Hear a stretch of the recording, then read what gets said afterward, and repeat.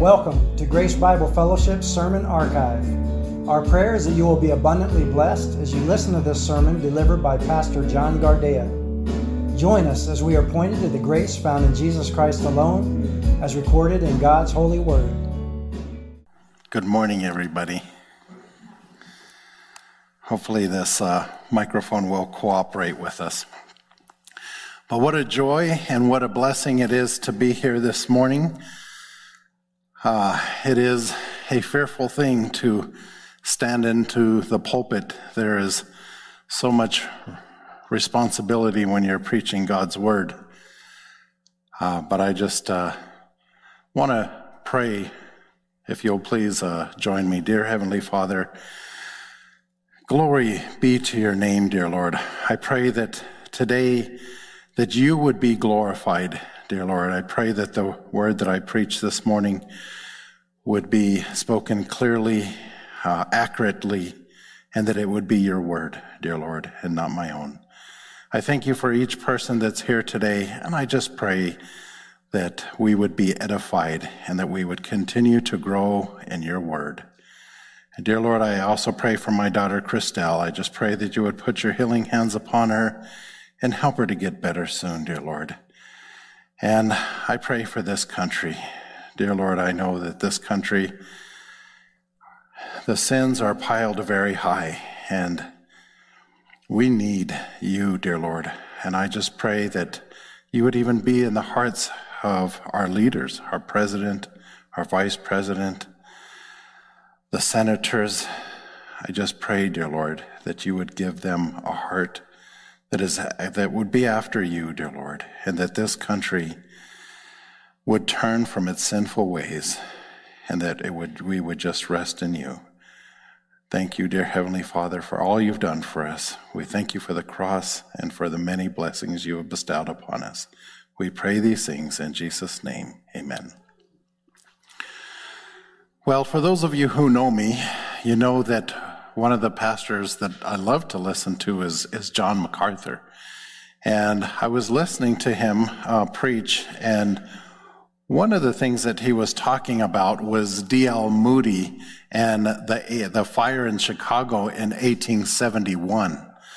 So it was on October the 8th, 1871, where the Chicago fire ravished through 3.5 square miles of the city. Now you have to keep in mind that at this time, the homes, they were built out of wood, and they used tar for the roofs of these homes. So when they caught on fire, they really burned. So needless to say, the fire was one of the greatest tragedies of the 19th century. Approximately 100,000 people, that was a third of the city, were left homeless. 50 churches and 18,000 buildings were burned to the ground. But to D.L. Moody, it was not the loss of the property that mattered. It was the loss of precious souls. The night that the fire broke out, D.L. Moody was preaching to 2,500 people. He was preaching on Matthew 27:22.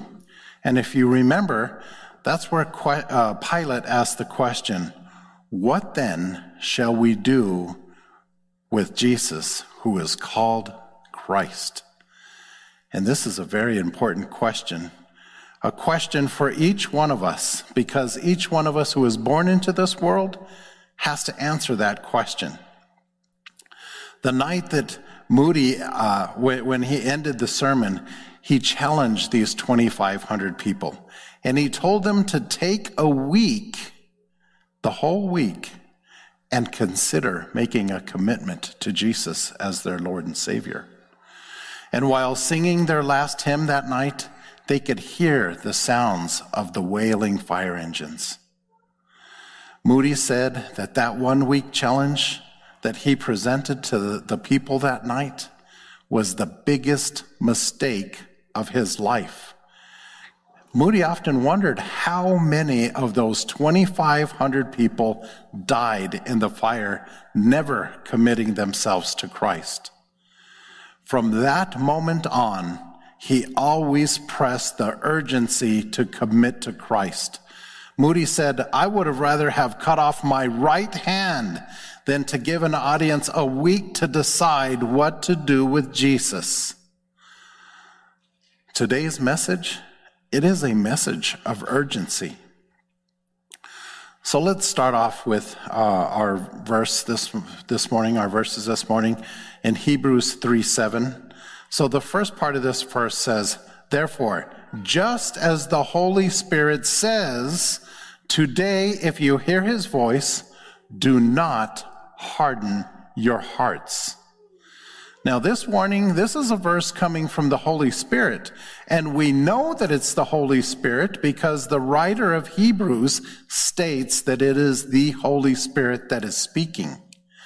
Now, we don't know who penned the book of Hebrews, but we do know that the Holy Spirit is the true author of all Scripture.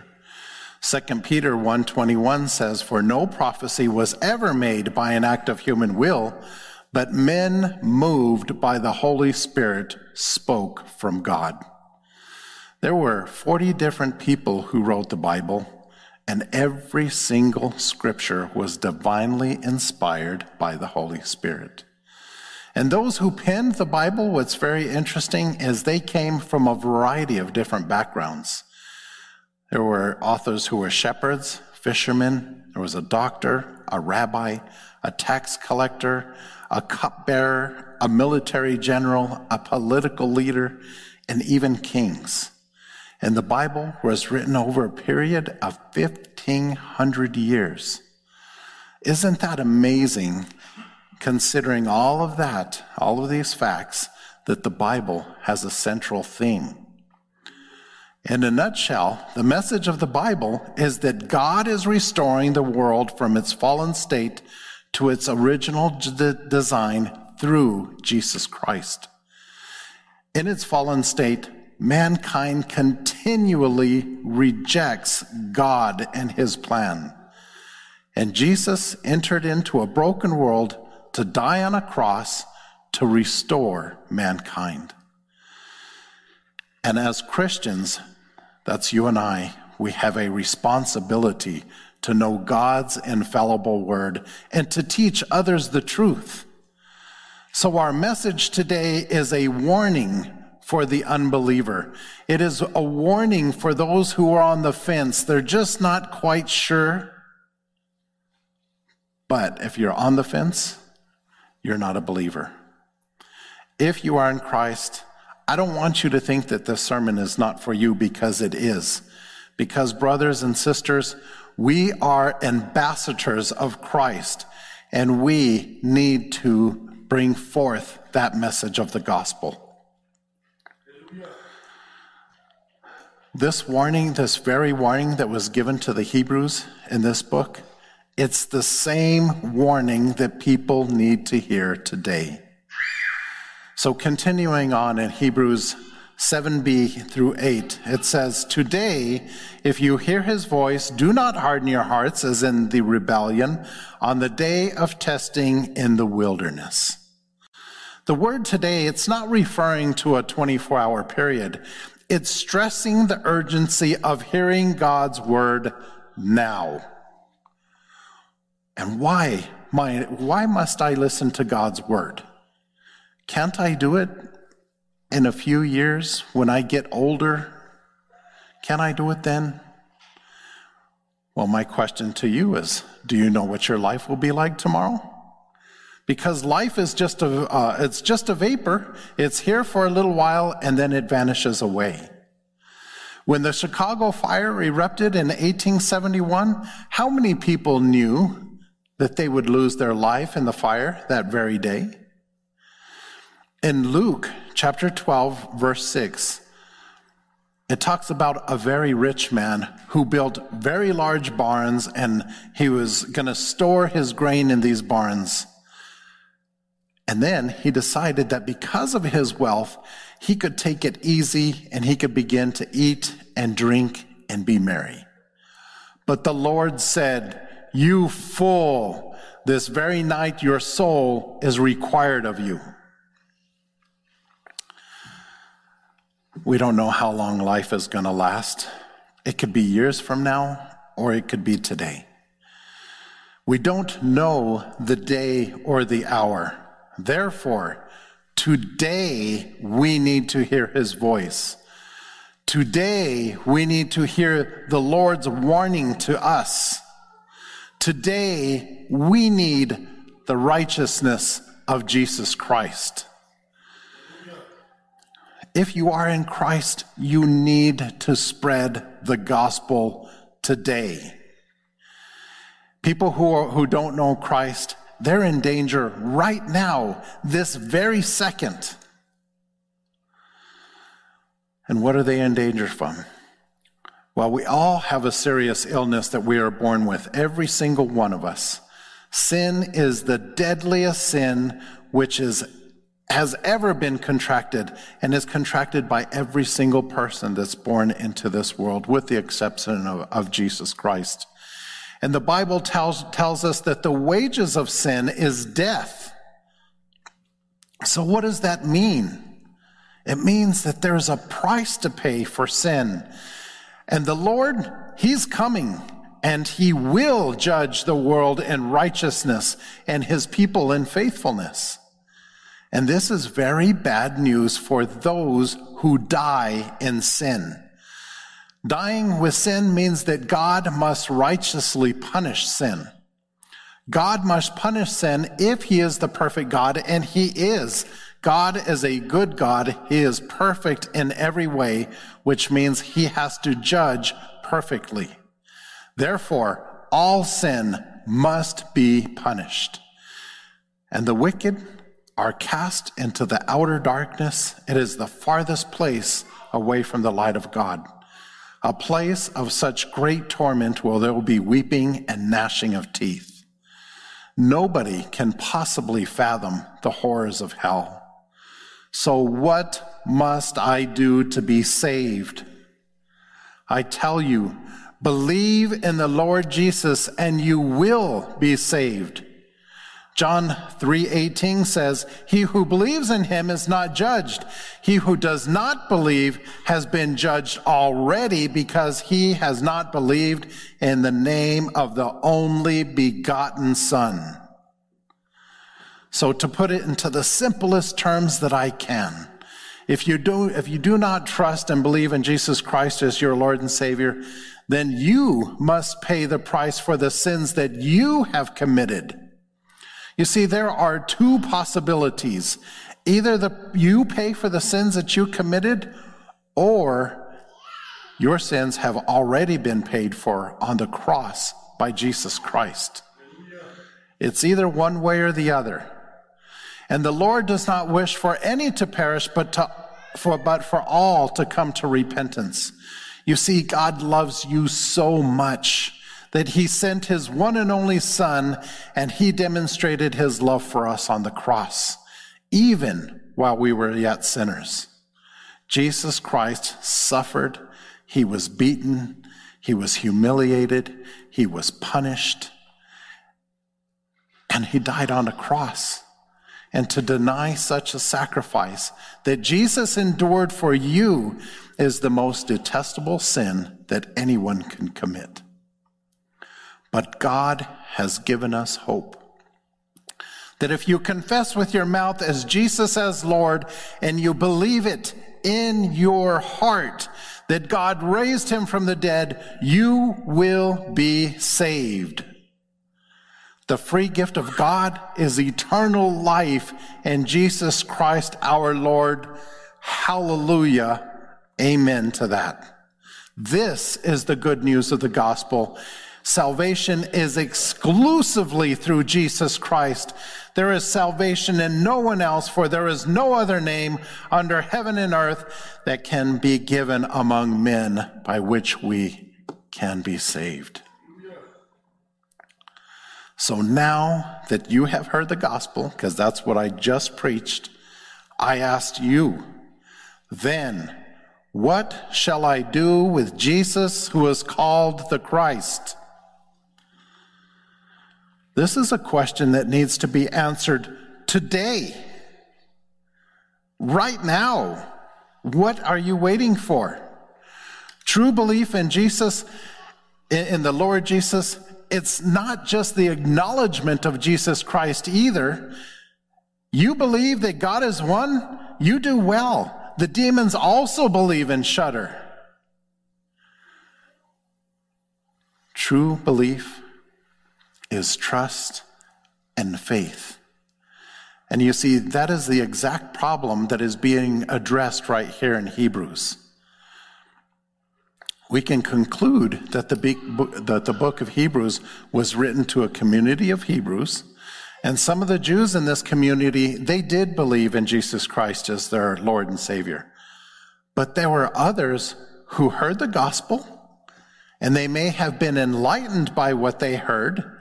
They tasted of the heavenly gift. They understood the message of the gospel, but they never fully committed themselves to Jesus. And some of the Jews, they may have been afraid to commit because of the possibility of intense persecution. And that's really something that here in America we have not really experienced, but I do believe that the day is coming. But because of the threat of persecution, the Hebrews, they were tempted to cast aside any identification with Christ. These Hebrews, they failed to trust in the Lord to deliver them. These Hebrews were repeating the very same sins that their ancestors who died in the wilderness had committed. Their ancestors, they saw the miracles of God. They saw them performed through Moses and Aaron. Yet they chose not to hear the voice of God. And that brings us to Hebrews verses 8 and 9 of our study today. And we're gonna camp out in these verses for a while. And it says, "Do not harden your hearts as when they provoked me, as in the day of trial in the wilderness, where your fathers tried me by testing me, and saw my works for 40 years. Now, the beginning of verse 8 is actually a quote from Psalm 95, verse 8, which gives us the example of Meribah. And Meribah, translated, means rebellion. The sons of Israel, they camped out at Rephidim, and there was no water for them to drink.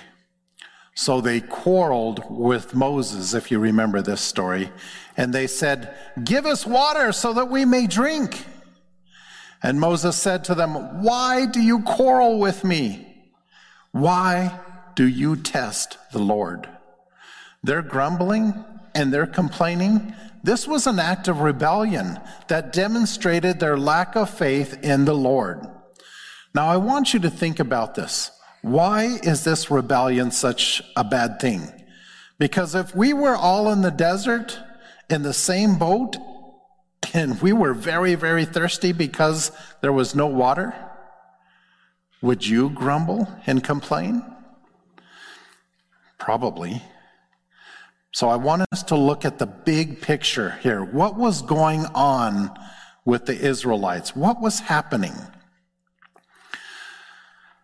So let's back up to the time where they were still in Egypt and they were enslaved.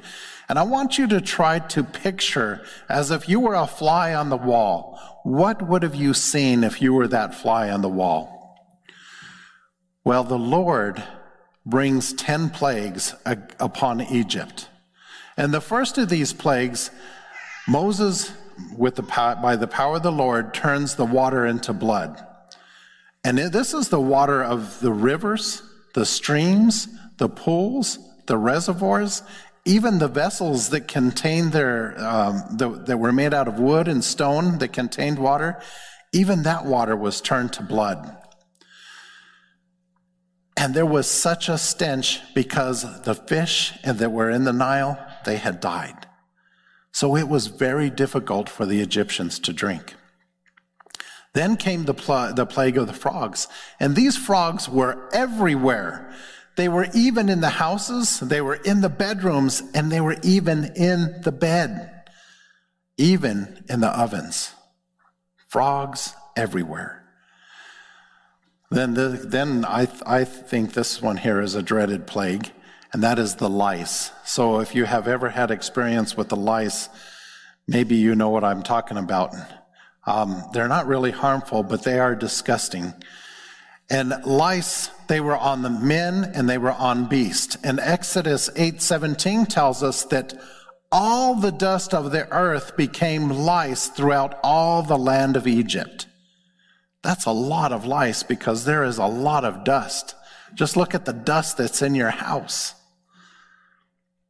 Then came the swarms of flies, and the flies invaded the land of Egypt. The houses of the Egyptians were full of swarms of flies. Yet the land of Goshen, where God's people dwelled, no flies. And then there was a very severe pestilence that brought death to the livestock in the field, which included the horses, the donkeys, and the camels. Yet not a single animal that belonged to the sons of Israel died. Then comes the next plague. This is the sixth plague. It was the boils. The boils broke out not only on man, but on beast. And if you don't know what a boil is, it's a pus-filled swelling on the skin, and it's caused by a bacterial infection from a hair follicle, and it is very painful. Then, the next plague, the Lord rained down thunder and hail and fire on the land. And the hail struck all that was in the field, both man and beast. And the hail struck every plant that was in the field, and it shattered the trees. Yet in the land of Goshen, where the sons of Israel were, no hail. And then comes the eighth plague, the locust. And there were so many locusts that it covered the surface of the land. No one was able to see the land because there were so many locusts. The land was devoured and not a green thing remained. Even their houses were filled with locusts. So needless to say, Egypt, it was destroyed. It was devastated. Then came the ninth plague, and this was darkness in all the land of Egypt for 3 days. And this was a supernatural darkness. It was so dark that they could not even see one another, and no one left their place during this time because it was so dark. Yet the sons of Israel, they had light in their dwellings. Then there was the death of the firstborn. And there was such a cry in Egypt because there was not a home where there was not somebody who had died. Yet the Israelites, they dwelled in peace. It was tranquil. Not even a dog could be heard barking. That's how peaceful it was in the land of Goshen. So the Lord had made a sharp distinction between Egypt and Israel, which none could be blind to. It was pure obvious that this was the hand of God. It was plain as day that God is in control and that he cared for his people. And the Israelites witnessed all of these plagues. They witnessed the devastation that happened in Egypt. And even in the midst of all of this devastation that had occurred, the Israelites were not affected by these plagues. Yeah, thank you, Jesus. And even after all the Israelites exited Egypt, the miracles continued in the wilderness. So what happened in the wilderness? Well, the Lord, and now picture this. I've always wanted to picture this. The Lord led the Israelites out of Egypt as a pillar. It was a pillar of cloud. What would that look like? How high did it go? I imagine it was massive. And then at nighttime, it was a pillar of fire so that they could see. And then when the Egyptians had a change of heart and they decided that they would pursue Israel out in the desert, what happened? that pillar, it came in between the camp of Egypt and the camp of Israel, and it protected the Israelites. Now this, I think, has to be the most amazing miracle that the Egyptians witnessed. And I so wish I could have seen this. What would have it been like to see the Lord part the Red Sea? Because this was a miracle that defied all physical laws. And it was clearly done by the hand of God. There was a wall of water on one side and a wall of water on the other side. And the land that they walked on was dry. And it was dry for their safe passage. Can you imagine what that would have looked like? And so once they passed on and they moved on, the miracles continued. When they came to Marah, where the waters were bitter, the Lord made them sweet so that they could drink. And then they became hungry. So the Lord provided manna and quail for them to eat. And then that brings us to the rock at Rephidim. And this brings us to where the Israelites complained and rebelled against the Lord. Even though they were complaining the entire time, this is where it is cited in our verses today, that they rebelled against the Lord.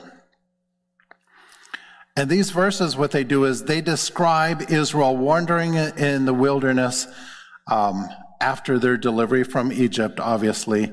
And despite God's works and his faithfulness, Israel continued to reject the Lord. Time after time, the Lord demonstrated that he would take care of the Jews. And the Israelites, they witnessed all of these miracles. They saw all of this with their very own eyes. Yet they rebelled against the Lord over and over. And they complained and they grumbled and they put the Lord to the test again and again. Every time they experienced a little bit of stress, they would complain, whether it would be lack of food, lack of water, lack of safety. Moses even cried to the Lord. He says, "What am I to do with these people? They're ready to stone me." And the sons of Israel at Meribah even asked, can you imagine what they asked here? They said, "Is the Lord among us or not?" What? How can you ask that? What did the Lord just deliver you from? How could they ask that question after the countless miracles that the Lord had performed? And the Lord made it obvious that he would take care of them. It would seem to be logical if the Lord had brought them and freed them from the greatest empire of that time, and if he had brought Egypt down to its knees, if he demonstrated that he would provide for their needs and give them the water that they needed, the food that they needed, why couldn't they trust in the Lord? It demonstrated their lack of faith in the Lord. It demonstrated the character of unbelief. They denied that the work of the Lord, and they were unwilling to act on the truth. Israel failed to believe and trust in God's promise. And verse 9 says that Israel continued to put the Lord to the test for the entire 40 years that they were in the wilderness. They habitually sinned.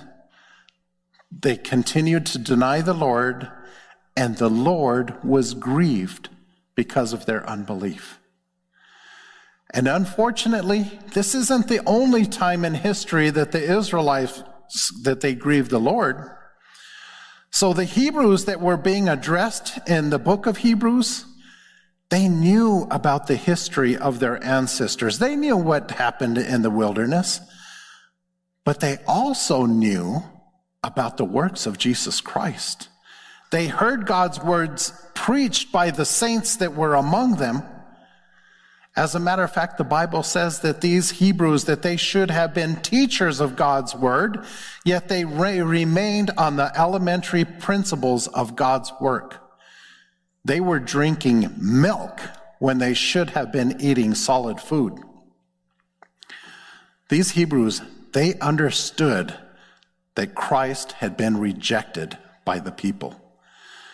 Now, considering all that the Israelites saw and heard about Jesus Christ, let's think about this. Jesus Christ performed countless miracles. He healed the sick. He healed the lepers. He healed those who are paralyzed. He healed a man that had the withered hand. He had healed several people who were demon-possessed. He healed a woman who had internal bleeding. He healed the blind, the deaf. He healed a man with dropsy.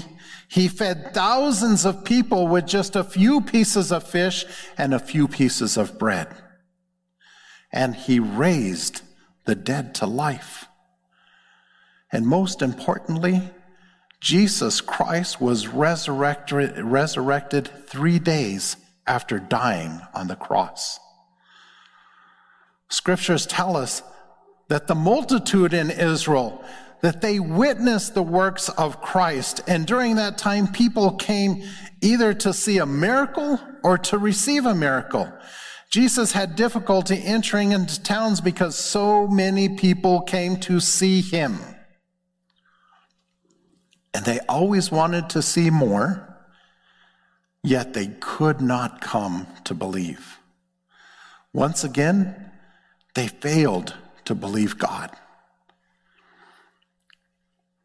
They could never commit to Christ despite the undeniable evidence. The Jews, they did not trust, they did not have faith in Jesus Christ. This is the unforgivable sin. All other sins can be forgiven. Let's think about this. Murder, rape, theft, false witness, sexual sin, greed, idolatry. All of these sins can be forgiven if you come to the Lord with a true repentant heart. These sins will be forgiven.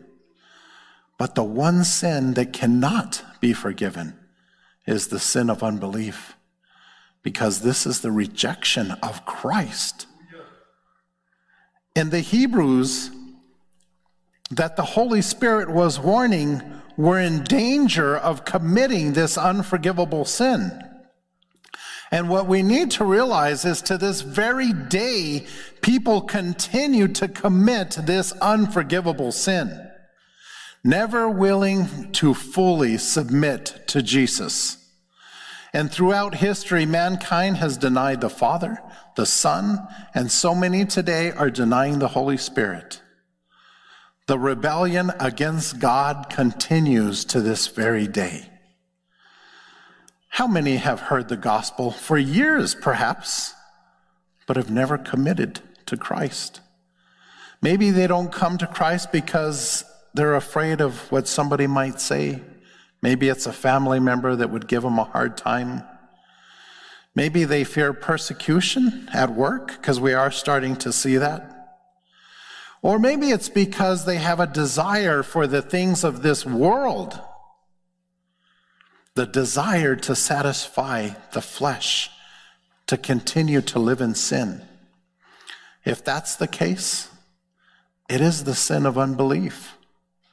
And somebody may even say, but we haven't seen the same miracles that the Israelites got to witness. Yeah, that's true. We haven't seen it with our very own eyes. But God has given us undeniable evidence even today. You see, the Holy Spirit, he is present and he teaches the truth. And if you just look around, God's fingerprints are everywhere. God created the earth, the sun, the stars, and all of the diversity of our animals and of our plants in this world. And I think one of the most obvious is the creation of you. Think about this. You have a consciousness. I don't even know where the consciousness is. Is it here or here? I don't know. But you have a consciousness. And not even science can explain human consciousness. Can a surgeon do heart surgery or brain surgery and remove your consciousness? God has given you this consciousness so that you can understand. So that you can understand His Word. And so that you can understand when you commit a sin. Because you know when you lie. You know when you steal. You know that it's wrong to watch pornography. You know it's wrong to dishonor your parents. The reason that you know is because of the work of the Holy Spirit. And He, that is the Holy Spirit, when He comes, will convict the world concerning sin and righteousness and judgment. The purpose of the Holy Spirit is not condemnation, but to convict people of their sin. So understanding that you're a sinner brings you to the saving knowledge of Jesus Christ. When you figure out that you're a sinner, that's when you realize that you need Jesus Christ. Through the scriptures, the Holy Spirit supernaturally reveals all truth by which God has revealed in Christ. The Bible, it's axiomatic. And axiomatic means it's self-proving. And the Holy Spirit reveals the truth of God to you. 1 Corinthians 2:10 says, God has revealed to us by His Spirit. The Spirit searches all things, even the deep things of God. For who among men knows the thoughts of men except the man's spirit within him? In the same way, no one knows the thoughts of God except the Spirit of God. We have not received the spirit of the world, but the Spirit who is from God, that we may understand what God has freely given us. This is what we speak, not in words taught to us by human wisdom, but in words taught by the Spirit, expressing spiritual truths in spiritual words. The man without the Spirit does not accept the things that come from the Spirit of God, for they are foolishness to him, and he cannot understand them because they are spiritually discerned. The spiritual man makes judgments about all things, but he himself is not subject to man's judgment. For who has known the mind of the Lord that he may instruct him? But we have the mind of Christ. Through God's word, the Holy Spirit reveals the Lord. So I ask you, do you deny the work of the Holy Spirit? Do you hear his voice? Or do your hearts go astray? Man continues to be rebellious. We are an obstinate and a wretched people. What hope do we have? The Holy Spirit reveals that Jesus Christ is our hope. And Jesus intercedes for sinners so that through the righteousness of Christ, we can have eternal life. And to deny this truth is the very same sin that the Israelites were committing against God in the wilderness. So I tell you today, if you hear his voice, do not harden your hearts. Hear this warning and run to the cross. Trust in the Lord today. Now, let's go back to the Israelites in the days of Moses. Hebrews 3:10 says, "Therefore, I was angry with this generation and said, they always go astray in their hearts, and they did not know my ways." Now, therefore, at the very beginning of this verse, That's the meaning is for that reason. So therefore is connecting the verses that we just studied with why the Lord is angry. And the Lord was angry with this generation of Israelites that he led out of captivity. He was aggravated, he was vexed, and he was infuriated because they continually provoked him. After all that the Lord did for the Israelites, considering the plagues of the Egyptians, considering the miracles in the wilderness and the provisions of the wilderness, after all of this, they still wanted to go their own way and do their own thing. They were continually and habitually evil, and they continued to sin. And Deuteronomy 9:7 says, "Remember, do not forget how you provoked the Lord your God to wrath in the wilderness, from the day that you left the land of Egypt until you arrived at this place being the plains of Moab. You have been rebellious to the Lord." The Israelites, they went astray in their hearts. Israel had a long history of being stubborn and continually provoking the Lord. Despite the Lord's faithfulness to them, they loved the darkness because they loved their deeds, which were evil. And because of their darkened hearts, they could not know the Lord, nor did they want to know the Lord. Their hearts were not committed to the Lord. So they grumbled and they complained, endlessly putting the Lord to the test. For the mind that is set on the flesh is hostile towards God. It does not submit to God. Indeed, it cannot. So, as a result of the Lord's anger, the Lord says in Hebrews 3:11, "So I swore in my wrath, they shall not enter my rest." Now, I don't know about you, but these words are very sobering. They're very concerning. In this verse, the Lord makes an oath to himself. An oath is a promise. This oath was a binding oath. They shall not enter into my rest. This refers to Canaan, the promised land, the land of milk and honey. This was the land that the Lord had promised Israel. It was their inheritance, so that they could rest from their wandering around in the desert and from all the problems that they had. However, because of their sin, Israel reached a point of no return. And because of their rebellion against God, this entire generation of Israelites were prohibited from entering into the promised land, with the exception of Joshua and Caleb.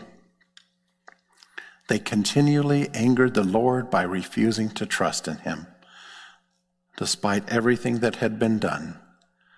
Yes, the Lord is patient, but there is a point when he says enough is enough. They shall not enter my rest. So let us learn from history. This is a warning for us, and we must heed this warning. Do you not tremble when you hear those words? They shall not enter my rest. It makes me tremble. Now, I know I'm saved, and I know many of you out there are saved. But don't you have loved ones who are not? Do you not fear for them? Hebrews 3:17 says, "With whom was he angry for 40 years? Was it not with those who sinned, whose bodies fell in the wilderness? And to whom did he swear they would not enter his rest? But to those who were disobedient. So we see that they were not able to enter because of unbelief. Our righteous deeds are like filthy rags. We can never reach the righteousness that's required to get into heaven. It's impossible for man to get into heaven based on their own merits. But Jesus Christ, he's righteous. And through the righteousness of Christ is how we enter in to that rest. The key is to submit. And by submitting to Jesus Christ, it means that we must be obedient. We need to obey his word. His word is the Bible. And Jesus said, if anybody would come after me, let him deny himself and take up his cross and follow me. Being a Christian is not easy. It's very difficult. But I tell you this, Jesus is the only way. God gave his only Son that whoever believes in him will not perish, but will have eternal life. If you truly believe, if you have true saving faith, you have passed from death to life. And if you don't believe, you're condemned already. Unbelief will be judged. Hebrews 11:6, and without faith it is impossible to please him, for he who comes to God must believe he is, and that he is the rewarder of those who seek him. And Jesus said, therefore, I said to you that you will die in your sins, for unless you believe that I am he, you will die in your sins. Though it is true, God, he is loving, he's full of mercy, and he is gracious. Yes, he is. But it's also true that God is full of wrath against those who break his laws and reject his offer of reconciliation. So it's imperative that you understand that God gave us his one and only Son to pay for the sins that we have committed. How precious is the gift of life that is offered to us through the Son of God. To reject this offer is to commit the same sin as the Israelites. This is the unforgivable sin of unbelief. And people wrongfully conclude that because God is a loving God, he certainly wouldn't send anybody to hell, because that belief is very popular. But the Bible clearly states that God is a just judge and he will judge righteously. Hebrews 10:26 through 31 says, for if we go on sinning willfully after receiving the knowledge of the truth, there no longer remains a sacrifice for sins, but a terrifying expectation of judgment and the fury of fire which will consume the adversaries. Anyone who has set aside the law of Moses dies without mercy on the testimony of 2 or 3 witnesses. How much severer a punishment do you think he will deserve who has trampled underfoot the Son of God and has regarded as unclean the blood of the covenant by which he was sanctified, and has insulted the Spirit of grace? That is the Holy Spirit. For we know him who said, vengeance is mine, I will repay. And again, the Lord will judge his people. It is a terrifying thing to fall into the hands of a living God. God will judge righteously. So my question for you today, will you repent of your sins and stop your rebellion against God?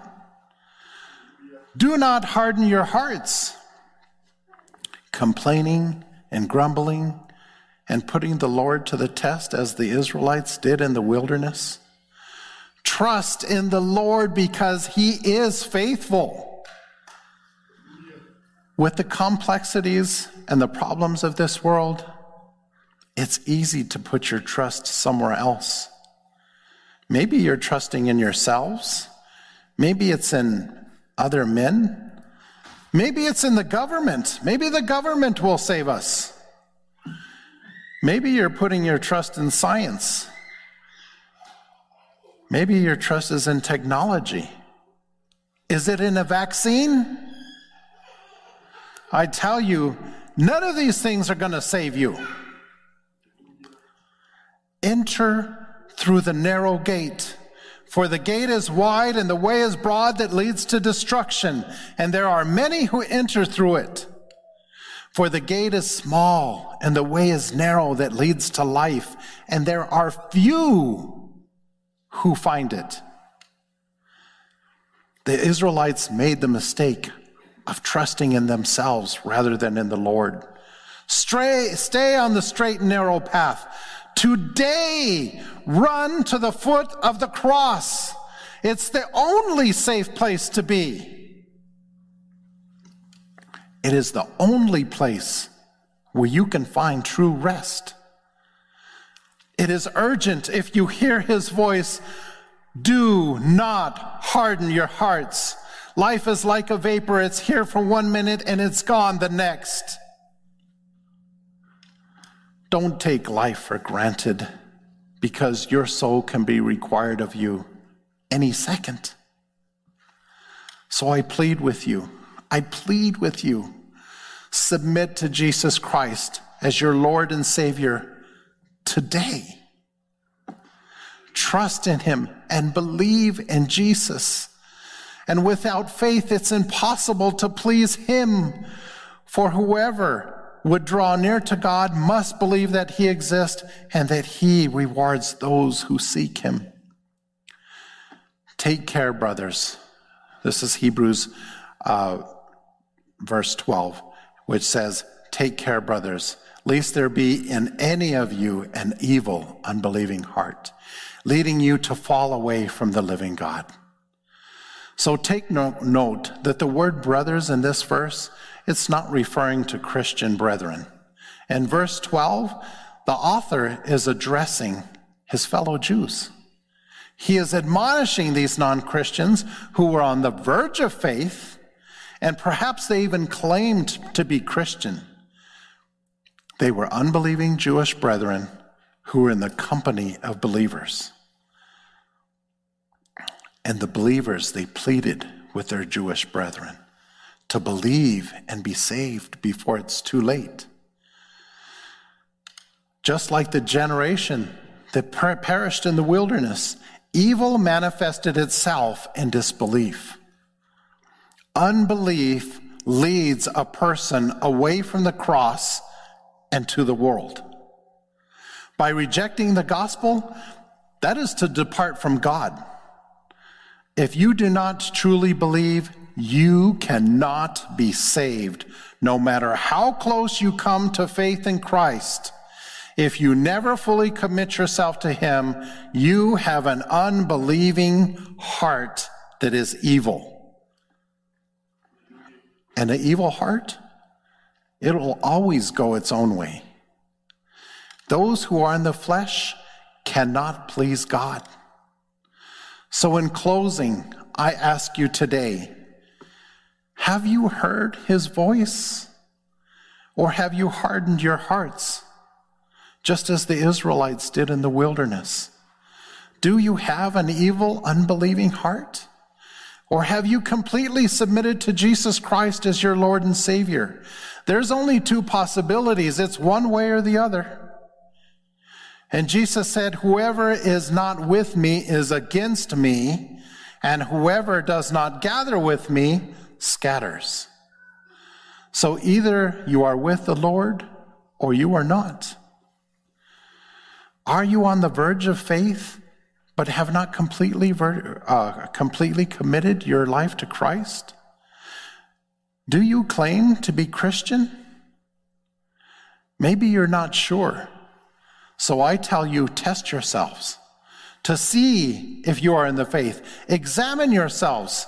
Or do you not recognize this about yourself, that Jesus Christ is in you, unless you fail the test? So listen to this warning. The Bible is clear. It is very clear that there are few who are saved. And we've seen throughout history, mankind consistently follows the pattern of rejecting the Lord. We can see it right here and right now in our very own country. God the Father, God the Son, and God the Holy Spirit have been rejected throughout the ages. The generation of Israelites that were freed from Egypt, there were probably 2 to 3 million of men, women, and children. They never reached the promised land, with the exception of Caleb and Joshua. And then there was the generation of Israelites who eyewitnessed the life of Jesus Christ, yet they didn't believe. There were the scribes and the Pharisees who witnessed Christ, yet they sought to kill him. As Christ entered to Jerusalem on a donkey, what did the crowds shout? They shouted, "Hosanna to the Son of David." And by saying this, the crowds acknowledged Christ as the Messiah. Yet a few days later, this unbelieving generation shouted, "Crucify him." And Pilate, an unbeliever, even asked, "Why? What evil has he done? I found no cause to put him to death."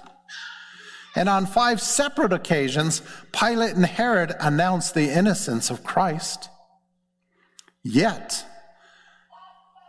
the voices of the Jews and the Jewish leaders prevailed, and they shouted, "Crucify him." And present day, that is today, men continue to reject the Lord by denying the work of the Holy Spirit. And through his ministry, the Holy Spirit convicts the world of sin and righteousness and judgment. In 1 Peter 1:12, Peter said that the gospel is preached to you by the Holy Spirit sent from heaven. So hear his voice and do not take granted the grace of God and continue to live in sin. Repent and turn from your sin and turn to God. So I plead with you today, stop this rejection. If you hear the word of God, do not harden your hearts, as they did in the wilderness and as they did with Christ, and as people are doing today with the Holy Spirit. Do not put the Lord to the test. Do not grumble, do not complain, do not go astray in your heart by continuing to live in sin. Do not deny the Holy Spirit who convicts the world concerning sin. Do not harden your heart. Heed this warning. Jesus said, "Not everyone who says to me, 'Lord, Lord,' will enter the kingdom of heaven, but only he who does the will of my Father who is in heaven. Many will say to me on that day, 'Lord, Lord, did we not prophesy in your name, and in your name drive out demons and perform many miracles?' Then I will tell them plainly, 'I never knew you. Away from me, you evildoers.'"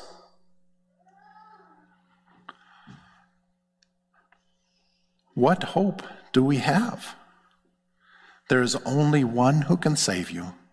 So I tell you, trust in the name of Jesus. Heed this warning from the Holy Spirit. Today, if you hear his voice, do not harden your hearts.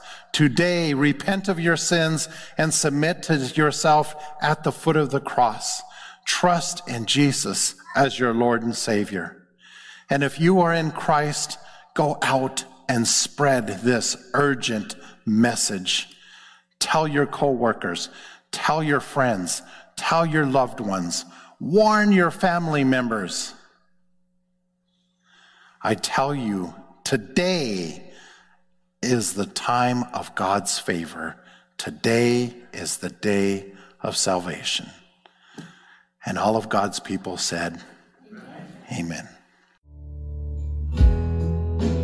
Praise the Lord that his word is sufficient for our every need. Join us next time as we continue our study of God's infallible word.